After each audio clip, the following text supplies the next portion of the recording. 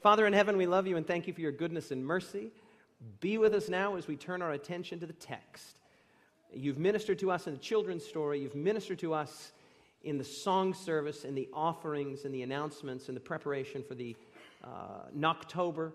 And we ask now that as we turn our attention to the text, especially today, the book of Judges, illumine our minds and our hearts, we ask in the name of Jesus. Let everyone say, Amen. All right, turn with me in your Bibles to the book of Judges, and I want to thank Jared for doing a great job last week for orienting us to the book of Judges and taking us through the experience of Deborah and Barak and Ehud. Right, you did a great job, Jared. Really enjoyed that. Today we're going to talk about the Judges and Jesus. The Judges and Jesus. And I'm going to continue what Jared began last week. In fact, we'll have next week will be our third and final sermon on the Judges, and it will be our final sermon on the land. And so we're really moving through the text, and we find now that the Israelites are in a situation, at least theoretically, to fulfill the covenant promise that God had made to Abraham to give them land and descendants. They have descendants now numbering in the hundreds of thousands, and they have begun under Joshua to occupy the land. And we find ourselves now in the book of Judges. We'll spend most of our time surveying the book of Judges. I had planned to give a sermon just on the experience of Gideon, but I found that to be impossible, and you'll find out why in just a moment. First of all, let's start with the sort of simple analysis of the book of Judges. There are no high points in Judges. There are only less low points.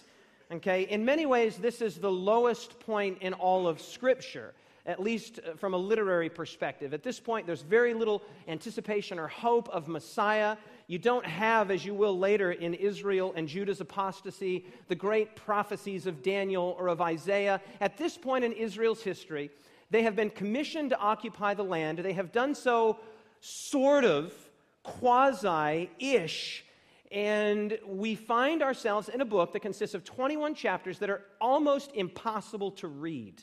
Now, I recognize that there are 66 books in the Bible, and all of them are inspired. But if we're ever going to understand the book of Judges, we're going to have to understand a simple point, and that is this. In the Bible, we encounter two different kinds of stories. You can turn those lights down as low as you can, Nate. If you can't turn them down at all, that's fine. We encounter two different kinds of stories in Scripture. We encounter descriptive and prescriptive stories. Okay? Descriptive and prescriptive. The first kind, descriptive, are just exactly what it sounds like. These are simply accounts or stories or narratives where the author is describing what happened. The book of Judges is filled with descriptive stories. In fact, there are, as Jared pointed out last week, horrific, terrible, unmentionable kinds of things that happen in the book of Judges, and yet all of this is recorded in the Word of God. But this is an important point. Not every account, not every story, and not every narrative that's recorded in the Word of God is designed to serve as a model or an example for us on how to act. Some of the stories, in fact, all of the stories, with just a couple exceptions in the book of Judges, are simply descriptions of what happened. Not the second kind of story, prescriptions about what should be happening. If you go to a doctor, he or she might give you a prescription. That prescription could be maybe some kind of a medication, or it could be an exercise regime, or telling you to stay away from certain kinds of foods. He or she is not saying, well, I'm going to describe how you have been acting. He will be saying, I'm going to prescribe how you should be acting. And the Bible also has many prescriptive stories. When we hear about Daniel praying even under threat of persecution and being thrown into the lion's den, that not only describes what happened historically, it prescribes a behavioral pattern for us.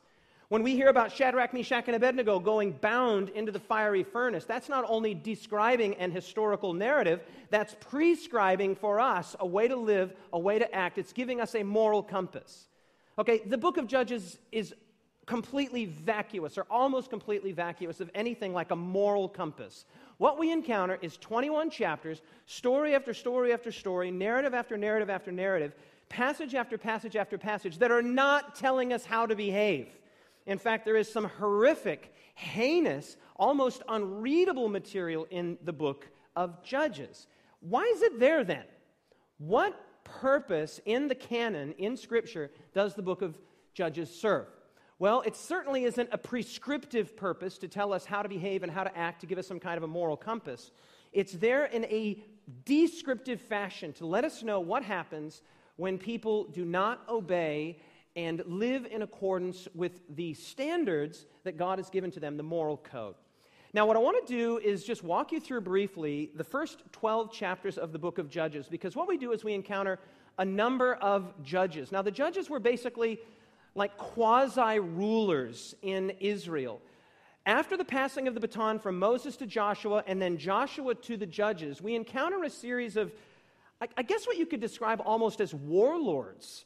Not all of them were warlike people. Certainly Deborah wasn't. But for the most part, we encounter warlords whose job was to physically, militarily deliver, even territorially deliver, Israel from the encroachments of a number of groups of people, but including the Canaanite peoples that had been supposedly extirpated from the land. God had said, utterly destroy, and if not destroy, utterly dispossess. But that dispossession, as it says in Judges chapter 1, was incomplete.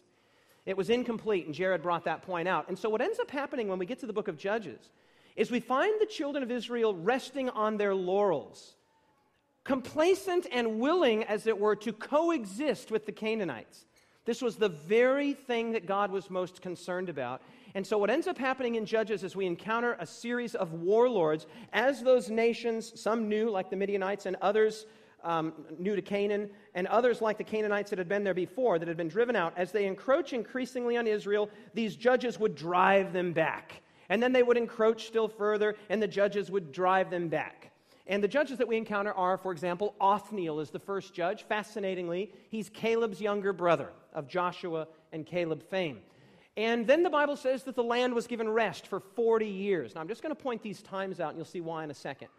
Then Jared talked to us about Ehud, and the land had rest for 80 years. Ehud was followed by a guy named Shamgar. We know basically nothing about him. There's a single verse in the Bible. We don't know how many years Shamgar was a judge. Followed by Deborah, who Jared spoke about last week. The land had rest for 40 years following her ministry or her position as judge. Then Gideon. That's where we find ourselves today. And Gideon judged Israel for 40 years. After Gideon, we come to the illegitimate son of Gideon, a guy by the name of Abimelech, who actually ends up killing all of Gideon's 70 sons. So I put a question mark up there. You can't really consider this guy a judge. What he is an absolute catastrophe. Then we encounter Tola. He judged Israel for 23 years. Jair judged Israel for 22 years. Jephthah judged Israel for 6 years. 3 to go here in the early judges. Ibzan judged Israel for 7 years. Elon judged Israel for 10. And Abdon finally judged Israel for 8 years. This gets us up to the time of Samson, who we're going to talk about next week. Now, this just gives us a sense of scope, and I did this for my own purposes, and I thought I would pass it on to you, to give us sort of an idea of time. How much time is transpiring here? And relative to the amount of time, for example, that Israel was under Moses, 40 years, or under Joshua, approximately 40 years, Israel was under the judges for at least the earlier judges. You notice I've put here, from Othniel to Abdon is at least 250 years, and as many as 300 plus. And that doesn't even get us out of the experience of the judges. We still then have Samson, and there's a number of judges that follow Samson. So by my calculations, and I checked a few commentaries on this as well, the book of Judges spans like almost half a millennium. I mean, this is a giant period in Israel's history, but it's not only giant in terms of its length, it is an absolutely catastrophic period.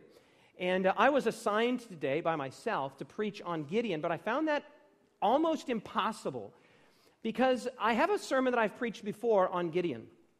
And I wrote it years ago, and I thought, oh, this will be a piece of cake. I'll just preach my sermon on Gideon. The problem is that I went back and I actually read the book of Judges through in its context of the flow of the narrative from the writings of Moses into Joshua and then into Judges. And the tenor of my sermon on Gideon, which is a feel-good, God can use 300, God doesn't need 32,000, He doesn't need 10,000, God can do it through 300. The problem is that feel-good, rah-rah, rally-the-troops sermon does not really fit with the basic tenor of the book of Judges. When you read the thing through, it's like low point, lower point, still lower point, still lower point. And there's only one sort of Mount Kosciuszko in the whole book of Judges. And it is the high point, but it's a fairly modest high point, if I do say so myself. And that's the book of Gideon, or the story of Gideon. And I just couldn't bring myself this morning to stand up and preach about Mount Kosciuszko as if it was Mount Everest. I hope you'll forgive me for that. What I want to do is show why the book of Judges is the way that it is. And so join me in Judges chapter 2. I have no idea what I'm going to talk about next week. Ostensibly, it's going to be on Samson, but I couldn't find anything good to say about him either, really, so we'll see what happens. All right, Judges chapter 2, join me there. Verse 1 says, "Then the angel of the Lord came up from Gilgal to Bochum and said, I led you up from Egypt and brought you to the land which I swore to your fathers, and I said, I will never break my covenant with you." That's a key phrase there, my covenant. That language of my covenant comes straight out of Exodus, Leviticus, Numbers, Deuteronomy, and Joshua. Notice the language that God says here. Notice how emphatic God is. I will never break my covenant with you. Jump down to verse 20. We'll come back to verse 2 in a moment. It says, "Then the anger of the Lord was hot against Israel, and he says, because this nation has transgressed," here it is again, "my covenant, which I commanded their fathers, and has not heeded my voice, I will no longer drive out before them any of the nations which Joshua left when he died." Those are the only two times where the phrase "my covenant" occurs in all of the book of Judges, and it's with literary intentionality. In other words, the author of the book of Judges forgets the phrase "my covenant" because the Israelites forgot God's covenant as well. It shows up in chapter 2 here 2 times, never mentioned again. That is the beginning and the end of that phrase, "my covenant," in the book of Judges. Remarkably, even though these are the covenant people of God, these are God's people. These are the descendants of Abraham. These are God's individuals on earth. This is his city set on a hill. And 2 times he says, I will never break my covenant with you. And then he says again, they broke my covenant, so I no longer will drive out the nations that were driven out before them by Joshua. And that's it. The covenant is not only literarily forgotten by the author of Judges, it is forgotten, and it's a symbol that the covenant was utterly forgotten by the covenant people. Jump back to verse 2. "You will make no covenant with the inhabitants of this land. You will tear down their altars, but you have not obeyed my voice." Why have you done this? God asks incredulously. "Therefore I also said, I will not drive them out from before you, but they will be like thorns in your side. Their gods will be a snare to you." So it was when the angel of the Lord spoke these words to all the children of Israel that the people lifted up their voices and they wept. And they called the name of the place Bochum. And they sacrificed there to the Lord. Then Joshua had dismissed the people, the children of Israel. They each went to his own inheritance to possess the land. Then verses 7 to 10 is the death of Joshua. Jump down to verse 11. In verse 11, we encounter one of 3 literary devices that we're going to discuss today. And these 3 literary devices give us an insight into how to understand the book of Judges. We don't know who wrote the book, but the author was very systematic and very intentional in the way that he wrote the book. Look at verse 11. It says, "Then the children of Israel did evil in the sight of the Lord and served the Baals." Verse 12, "And they forsook." Here we're introduced to 2 of the 3 literary devices we're going to discuss today. The first is that the children of Israel, number 1, did evil in the sight of the Lord. The second is this idea of they forsook God, to be forsaken. Jump down to the rest of verse 12. "And they forsook the Lord God of their fathers who had brought them out of the land of Egypt, and they followed other gods from among the gods of the people who were all around them. And they bowed to them, and they provoked the Lord to anger." Verse 13, here comes again. "They forsook the Lord, and they served Baal and the Ashtaroths." In fact, I think I have that up here. This is the passage we've just read. So notice the first of the 2 literary devices. The children of Israel did evil in the sight of the Lord, and the second is forsook. We'll come to the third in just a moment. Here also in verse 13, they forsook the Lord and served Baal and the Ashtaroths. Notice that with not all, but with many of the judges that are introduced, when the author of the book of Judges introduces them, he introduces them with this first literary device. Jump down to chapter 3, verse 7. Join me there, chapter 3, verse 7. This is the introduction of the first judge post-Joshua. His name is Othniel. As we've already noted, he's the younger brother of Caleb. Okay, so this is very close lineage, very close connection to a God-fearing family and a God-fearing man. And verse 7 says, "So the children of Israel did evil in the sight of the Lord. They forgot the Lord their God, and they served Baals and the Asherahs." Jump down to verse 12. Now we're going to be introduced to Ehud. "And the children of Israel again did evil in the sight of the Lord. So the Lord strengthened Eglon, the king of Moab, against Israel because they had done evil in the sight of the Lord." Chapter 4, verse 1. "When Ehud was dead, the children of Israel did evil in the sight of the Lord." This is how we're introduced to Deborah or Deborah.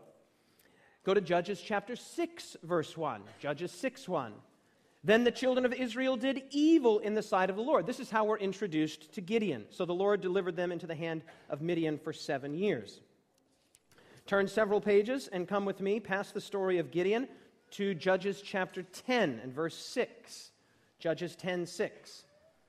It says, "Then the children of Israel again did evil in the sight of the Lord. They served the Baals and the Ashtaroths, the god of Syria, the gods of Sidon, the gods of Moab, the gods of the people of Ammon, and the gods of the Philistines. And they," watch this, now we're introduced to our second literary element, "they forsook the Lord and did not serve him." Verse 7, "So the anger of the Lord was hot against Israel. He sold them into the hands of the Philistines and into the hands of the people of Ammon. From that year they harassed and oppressed the children of Israel for 18 years, and the children of Israel who were on the other side of the Jordan in the land of the Amorites in Gilead. Moreover, the people of Ammon crossed over Jordan to fight against Judah, also against Benjamin and against the house of Ephraim, so that Israel was severely distressed." Watch verse 10 carefully. "And the children of Israel cried out to the Lord and said, 'We have sinned against you because we have both forsaken our God and served the Baals.' God affirms what they've said, verse 13, 'Yet you have forsaken me and served other gods, therefore I will deliver you no more.'"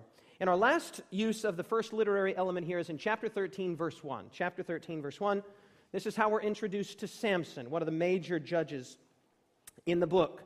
"Again, the children of Israel did evil in the sight of the Lord, and the Lord delivered them into the hand of the Philistines for 40 years. So the first literary element here is, again and again and again, the author of the book of Judges wants it to be crystal clear what's taking place at this time in Israel's history. It was an uninterrupted succession of they did evil in the sight of the Lord, they did evil in the sight of the Lord, they did evil in the sight of the Lord, they did evil in the sight of the Lord.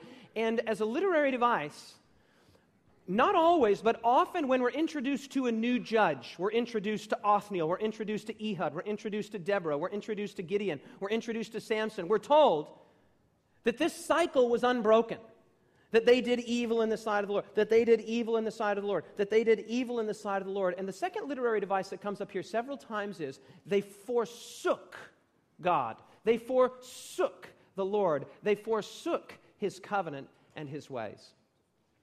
Now, with this sort of in mind, let's continue to walk our way through and see if we can make any sense of this difficult book. Let me introduce you now to the third literary device. 2 sentences basically summarize the book of Judges. The children of Israel again did evil in the sight of the Lord. And look at this one here. Everyone did what was right in his own eyes.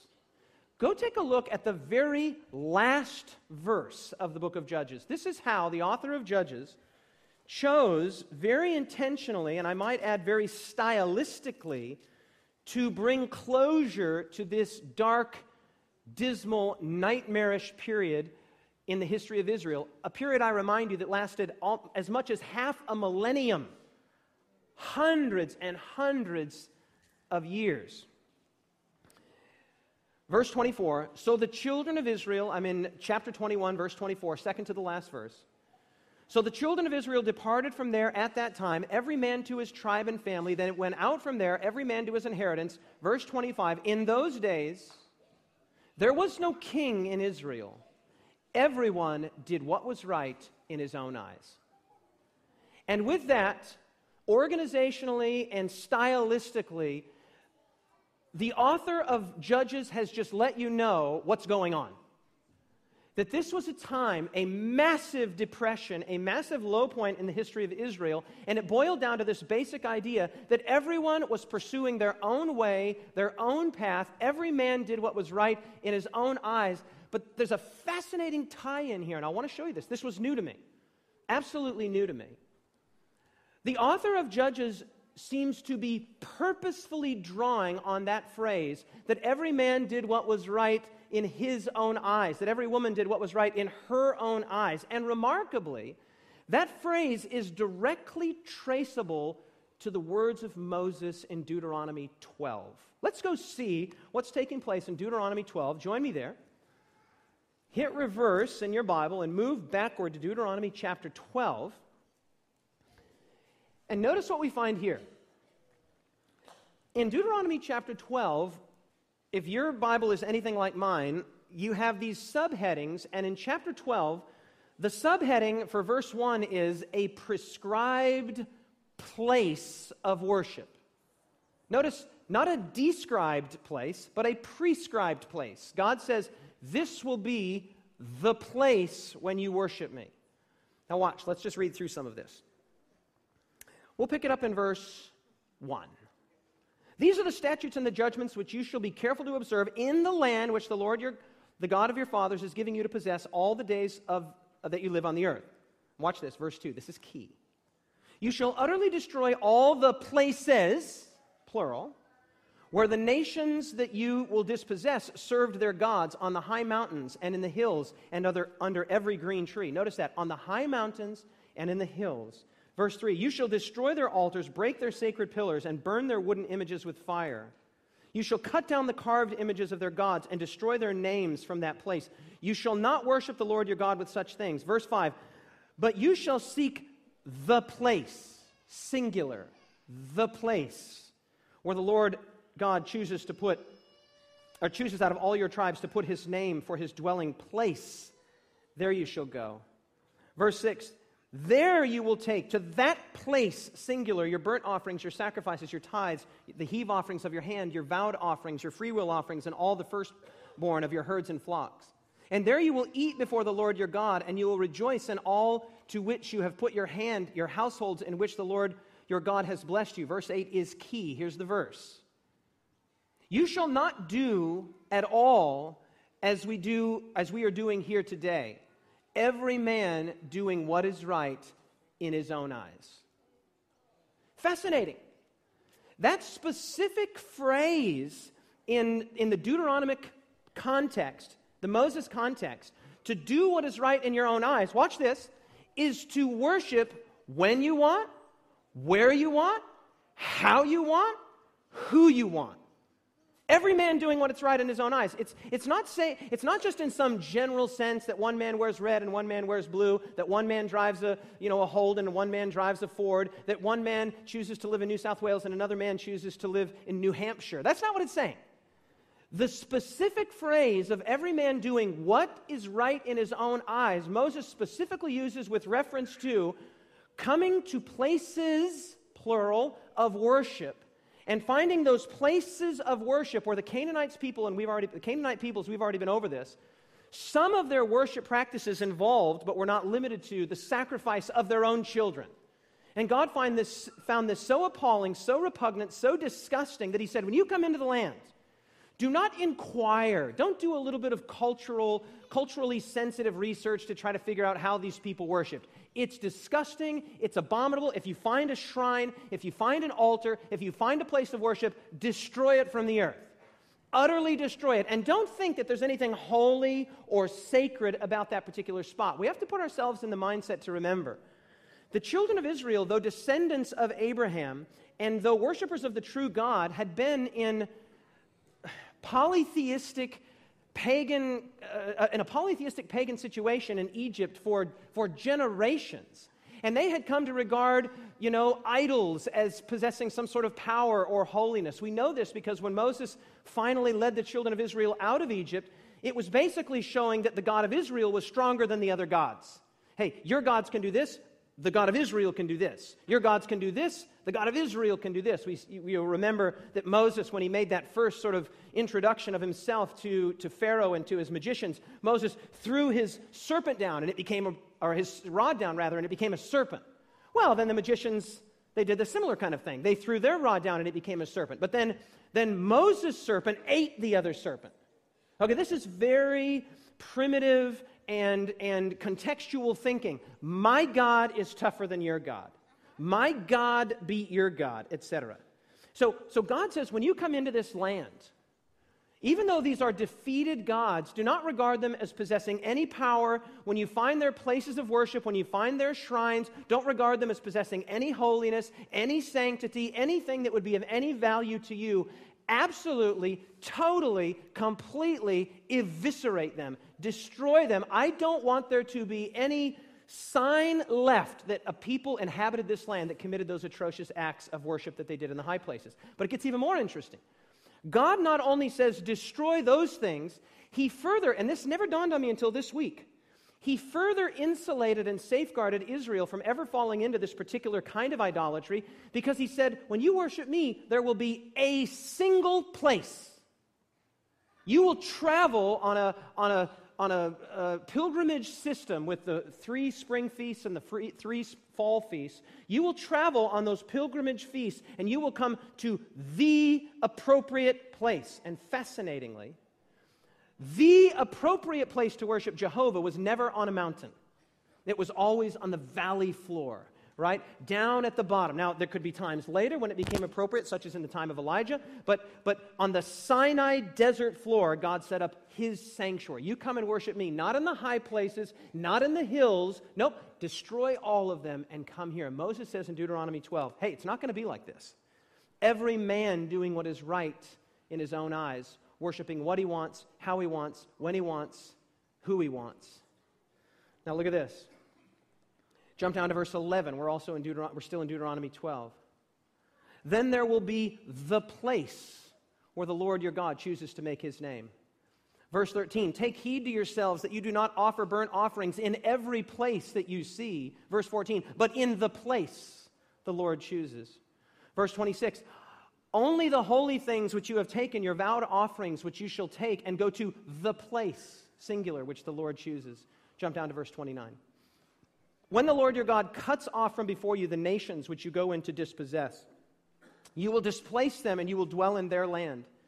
Take heed to yourself that you are not ensnared to follow them after they are destroyed from before you, that you do not inquire after their gods and say, hey, how did these nations serve their God? I'm going to do the same. You will not worship the Lord your God in that way, for every abomination to the Lord that he hates, such as the offering of their children, they have done to their gods. They even burned their sons and their daughters in the fire to their gods. Whatever I command you, be careful to observe it. You shall not add or take away from it. So this is fascinating. And this was a connection I had never made before. When we come to Judges, and we summarize much of Judges in that phrase that occurs not just at the last verse, but it occurs in other places. Every man did what was right in his own eyes. That is a very specific Deuteronomic reference to the fact that people were not coming to the central, federalized location of God's sanctuary to worship. They were just worshiping any old willy-nilly place that they wanted, and the places somehow, in some terrible, magnetic way, drew them in to inquire about the nature of the peoples and their worship. And before you knew it, they were soon mingling the worship of the true God with the Canaanite ways. And this is the backdrop for the book of Judges. Again and again and again, they enter into covenants and treaties with the Canaanites, and then they enter into a amalgamated worship combining elements of Jehovah worship with this Canaanitish thing. It's an absolutely catastrophic compromise, and God keeps raising up these judges. But as we'll see here, a human judge, an external judge, could never be a solution to the central problem that was facing Israel in the time of the judges. Now go back with me to Judges chapter 6. This will be the one sort of word that I give to Gideon here. And I do want to say that Gideon is the Mount Kosciuszko of the book of Judges. It's the high point. It's a low high point, but it's the high point. Because here we have a little glimmer of the fact that if the children of Israel had rallied around God's plan, if the children of Israel had rallied around God's deliverance, that he could, as he had done with Jericho, with some trumpets, he could bring deliverance in a most unusual way, routing an army that numbered, I think it's 120,000 with 300 men. And God doesn't do it with sword for sword and blade for blade and power for power. One of the things that I had meant to preach on when I talked about genocide a few Sabbaths ago was that God had repeatedly said, I will send hornets before you to drive the inhabitants of the land of Canaan out. I will send hornets, I will send hornets, I will send hornets. And there's debate among the scholars as to what that means. Apparently, being driven by hornets was an idiom in those times that meant to be totally terrified and confused. I myself have 2 times in my life stumbled on a bee's nest and another time on a wasp's nest. And if you've been surrounded by bees and wasps and they are all around you, you don't know where to flee. You basically just freak out and you run and you look for water. It's to be chased by bees, to be chased by wasps or hornets is a great idiom for total fear and confusion. Now, when you go read the book of Joshua, it's interesting. Because when Joshua and the soldiers of Israel, the armies of Israel would come, they would meet various people that were in Canaan, and the people would say things like, the fear of the Lord the fear of you and of your God melted our hearts.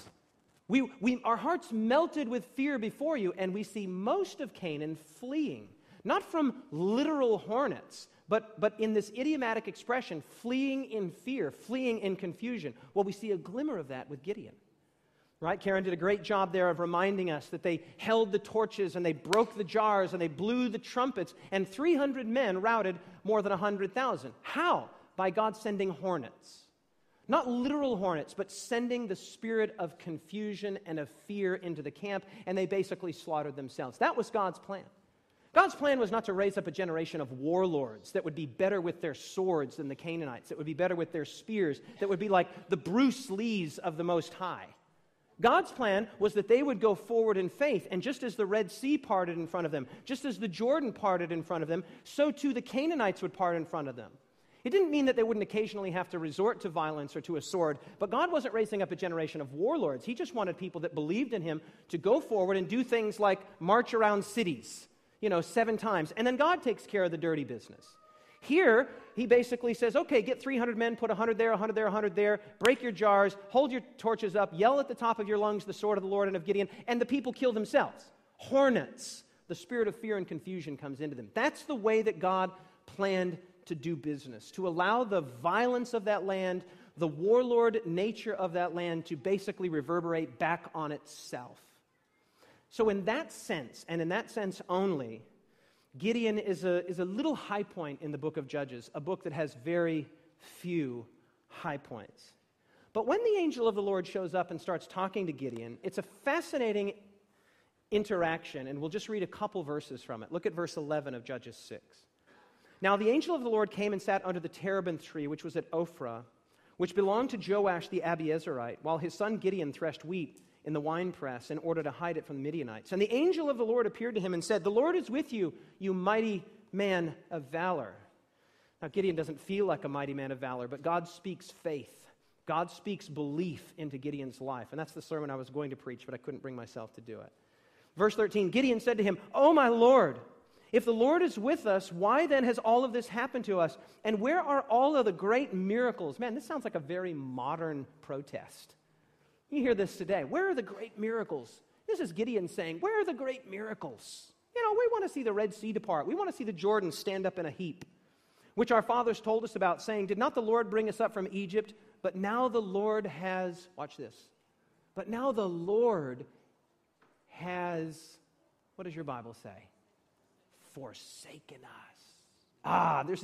This is this key literary idea in the book of Judges. Gideon has the audacity, Gideon has the temerity to suggest that in fact God has forsaken his covenant people, that God has left his covenant people to die in the wilderness and to be taken utterly captive by the marauding hordes of the Canaanites. God has forsaken us, and he has delivered us into the hands of the Midianites. And then what unfolds from there is the relative high point of the book of Judges, which is the story of Gideon. But listen to what Gideon is saying. He's speaking on behalf of all of Israel when he says this. God has forsaken us. God has left us alone. And my question here is, who forsook who? Who abandoned who? Who was forsaken by who? We just read there in Judges chapter 2 that God said in the most emphatic language, it's the last time that my covenant occurs, that phrase, my covenant occurs, I will never, ever break my covenant with you. And then the phrase never occurs again. It's just crickets. Crickets. Because what we see in the rest of the book of Judges is broken covenant, broken covenant, broken covenant. Broken in what sense? Every man did what was right in his own eyes. They worshiped where they wanted, who they wanted, how they wanted, with their own. They did not remember the Deuteronomic promise to come to the place, to the sanctuary. Why? Well, I could wax eloquent about this, but the short version is this. The sanctuary teaches the gospel. The sanctuary teaches the central truth that we've already discussed in here at length, that you don't bring a sacrifice to appease God. God brings a sacrifice to make a way for you to approach Him. You don't bring a sacrifice to assuage an angry deity. God provides the sacrifice. That was the words of Abraham on top of Mount Moriah, Jehovah Jireh. God will provide a lamb Himself. Can the church say amen? So what you have down in the valley floor is the gospel. That's the gospel down in the valley floor, where the truth that it's not you that comes to God by your strength and by your covenant keeping and by your fidelity. It's God that provides a lamb. It's God that covers a multitude of sins. The gospel is down in the valley floor, but up in these high places, there were other places of worship. But these were not the God of Scripture. This was not Jehovah.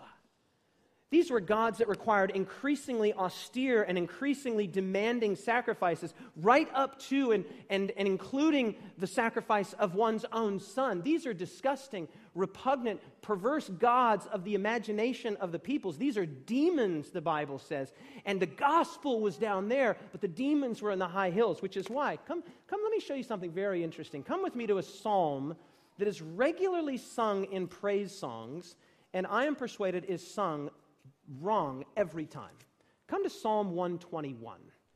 Psalm 121. We have this psalm where David seemingly says, I will lift up my eyes to the hills. You might have heard that before. Maybe you've sung a praise song, I will lift my eyes. I've heard about 3 or 4 variations of this idea that I will lift my eyes to the hills. But you know what's very interesting? David is not saying that he lifts his eyes to the hills. He's actually not even making a statement at all. He's asking a question. Look at Psalm 121, verse 1. My version says, I will lift my eyes to the hills. And then the question, from where does my help come? Here's what David is saying. Will I lift my eyes to the hills? Where does my help come from? You see what he's saying? He's like, do you think that my deliverance comes from the high places? My deliverance doesn't come from the high places and those mountain shrines and in those mountain places of worship where all of the Canaanites and the Midianites and the apostate Israelites went to worship. Will I lift my eyes to the hills? He says, where does my help come from? And then he says, no. I don't lift my eyes to the hills. My help comes from the Lord who made the heaven and the earth. Can the church say amen? Look at this. He will not allow your foot to be moved. He who keeps you will never fall asleep. Behold, he who keeps Israel will neither slumber nor sleep. The Lord is your keeper. The Lord is your shade at your right hand. The sun won't strike you by day, nor the moon by night. This is very interesting, because in these primitive pagan societies, they believed that the moon and the suns were gods, right? That they were the physical manifestations of these angry gods. And David here is saying, I'm not afraid of the moon. I'm not afraid of the sun. My God made the moon. My God made the sun. My God made all of these places. Will I lift my eyes to the hills? Pfft, you've got to be kidding. My help comes from the Lord that made the hills. You see, David knew, which is why he was so passionate about building. What did David, when he came to the end of his life, what was he super passionate about building? He wanted to build the place. The place where the true God and the true gospel and the great good news about who and what God is and who and what we are, where that could be preached. And God said, I'm sorry, I can't let you build that. You're a man of blood, but you can gather the materials. Your son can build it. David's like, you think I'm going to climb to the top of that mountain and worship? This is not going to be every man doing what's right in his own eyes. I want to worship the right God in the right way, in the right place. Who forsook who? Gideon says, oh, we've been forsaken. You were never forsaken. We encounter this phrase, God gave them up, in the book of Romans. We've already noted. God didn't give them up full stop. God gave them up to. And what did God give Israel up to? And this is simple and it's tragic. He gave them up to themselves. He gave them over to the consequences of their own choices and their own decisions. In short, God honored their choice to break covenant. God never gives us up. But He does give us up to the consequences of the choices that we insist on making. Hebrews 13, verse 5, quoting from Deuteronomy and from Joshua, God says, I will never leave you nor forsake you. Never. And we just read that in Judges 2. I will never break my covenant with you. I would sooner die. And of course, that's the great good news of the covenant, that God so obligated Himself to covenantal faithfulness that He came as a man and died rather than break covenant with us. You see, friends, there are so many takeaways from the book of Judges, but the chiefest of which has to be, you cannot make peace with the Canaanites in your life. We can't make peace with the things that killed Jesus. We can't make peace with sin. You know, little sins, big sins, medium-sized sins, it's irrelevant. The things that killed Jesus are not things that Christians can be making peace with. Right? And I remind you that the Israelites did, for the most part, drive the Canaanites out of the land, but they left just a few little bits and pieces, seemingly harmless, seemingly innocuous. No problem. We can coexist with the small things that the Canaanites have in the land. We can coexist with these things. Friends, I want to tell you, most of you in this room are not adulterers. I'd love to think that all of you are not adulterers. Right? Most of you in this room are not murderers. I'd like to think that all of you in this room are not murderers. Most of us in this room, when it comes to the external manifestations of breaking God's covenant, breaking God's promises, breaking God's law, most of us have cleared the land, right? By the grace of God. We've cleared the land of these things, but for a terrifying number of us, and I put myself in this list, there are still little bits, little artifacts of Canaanitish heritage. Still little high places in my life. Yeah, the big ones are gone, but it's as if I've convinced myself that I can peacefully coexist with a certain level of Canaanite presence. And the book of Judges stands as a giant warning and says, you can't make peace with the things that God hates. When you've wandered from God, it often feels like He has left you. That's how Gideon felt. God has left us. And I've met many a person who said, where did God go? Where was God when this happened? Where was God? Where was God? Where was God? And the remarkable thing is that in a psychological phenomenon that can only be described as projection, we project God as having left when in reality we're the ones that have left. Now, God is sensitive to the psychological weaknesses in the human experience, and God knows that He has never left, He has never forsaken, and that He has never broken covenant. And He knows that we sometimes feel that way. But I want you just to know today, God promises, I will never leave you nor forsake you. God has not left you. Your life might feel like the book of Judges, an absolute wasteland of unfaithfulness. Unfaithfulness followed by unfaithfulness, followed by unfaithfulness, followed by unfaithfulness, followed by broken promise after broken promise after broken promise after broken promise after broken promise. What is this ridiculous book doing in the Bible? It's there to let us know that even though there was serial unfaithfulness and serial promise breaking and serial rebellion, God was always there to raise up another judge, to raise up another deliverer, to give them another chance because He has not forsaken His people, and He hasn't forsaken you. Look at this from Ellen White. Desire of Ages, the elder brother of our race, Jesus Christ, is by the eternal throne.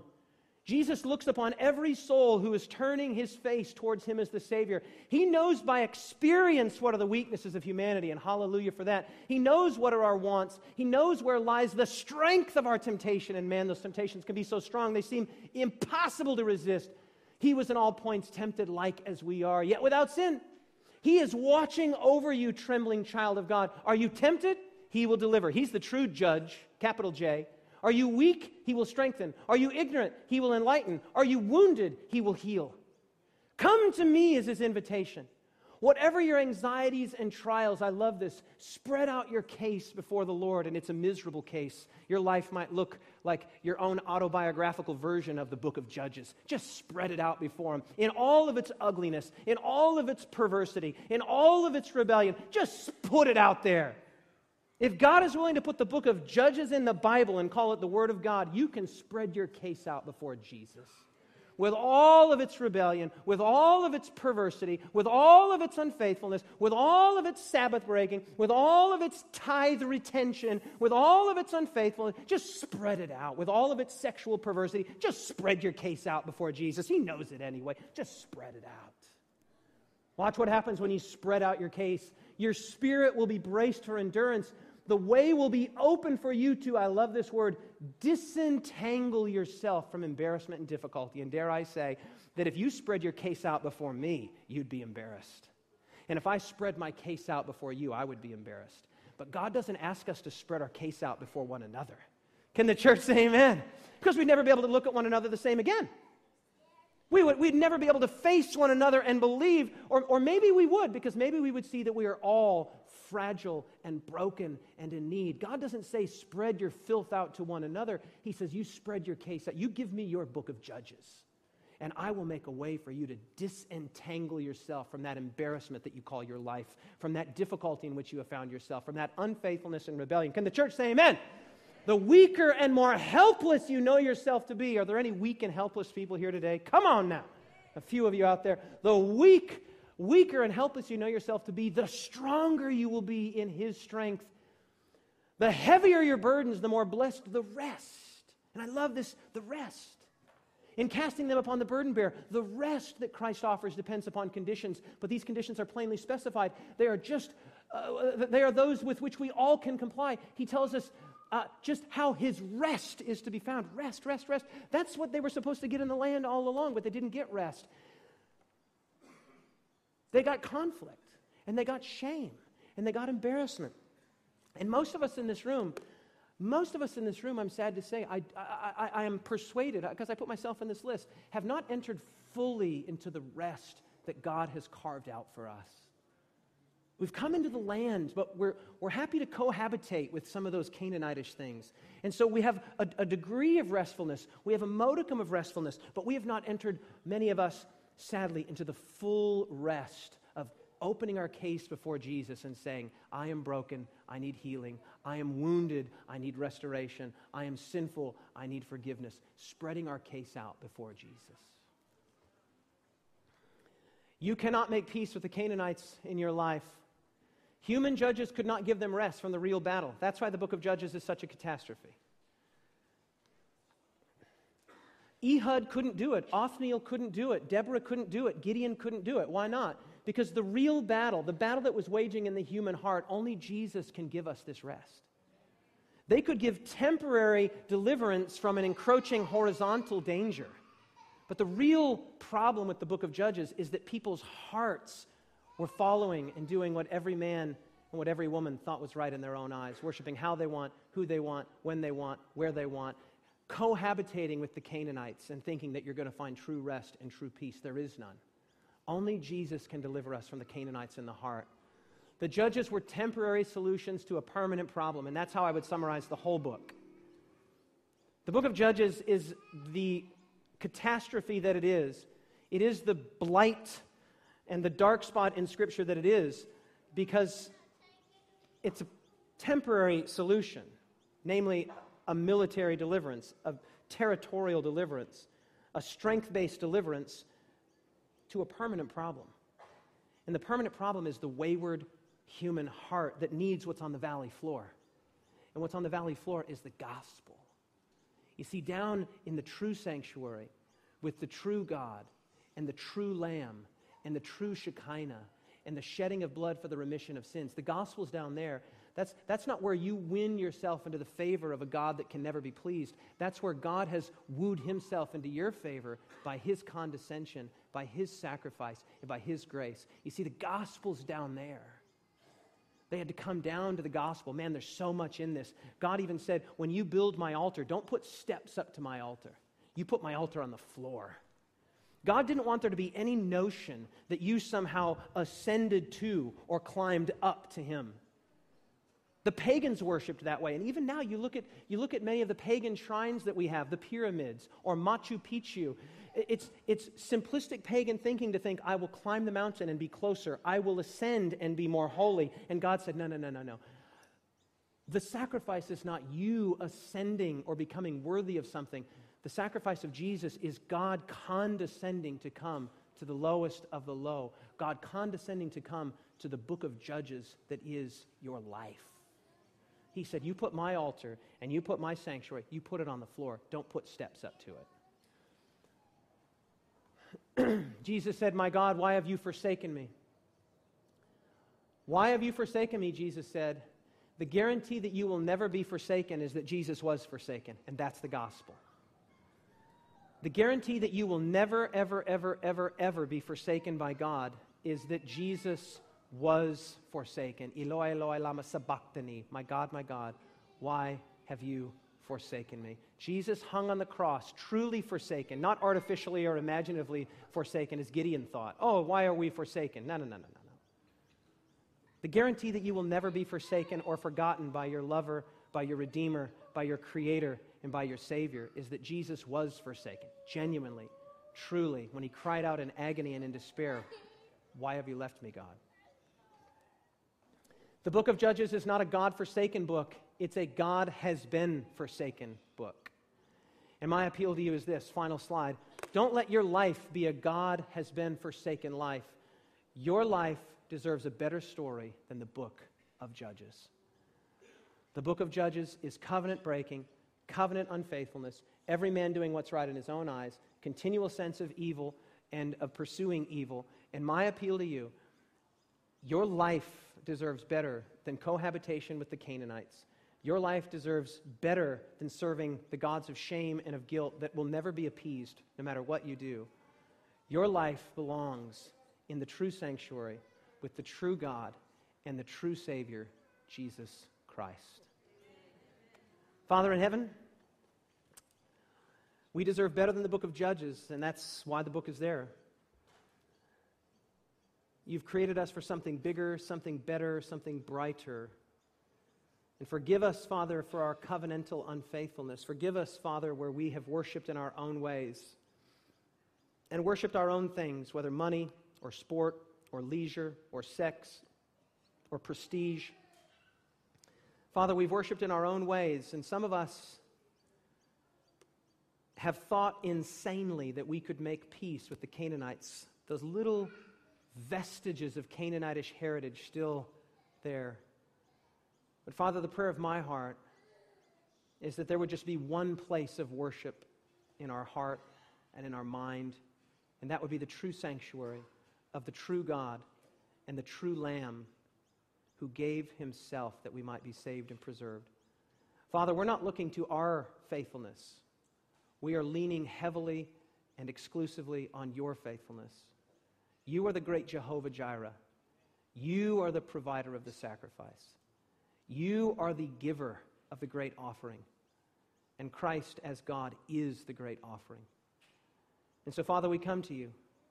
We spread our case out before you.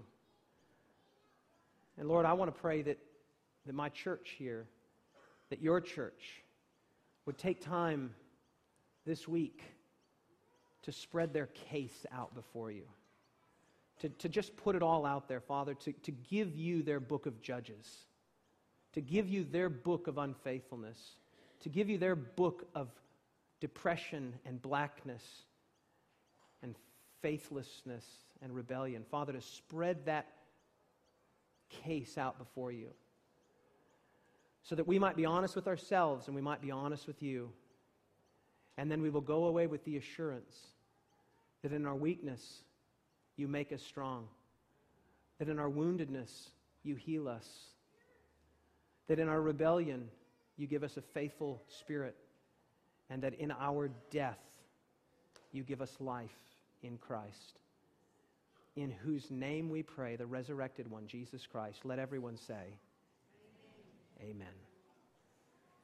God bless you all. Happy Sabbath. Great to be back.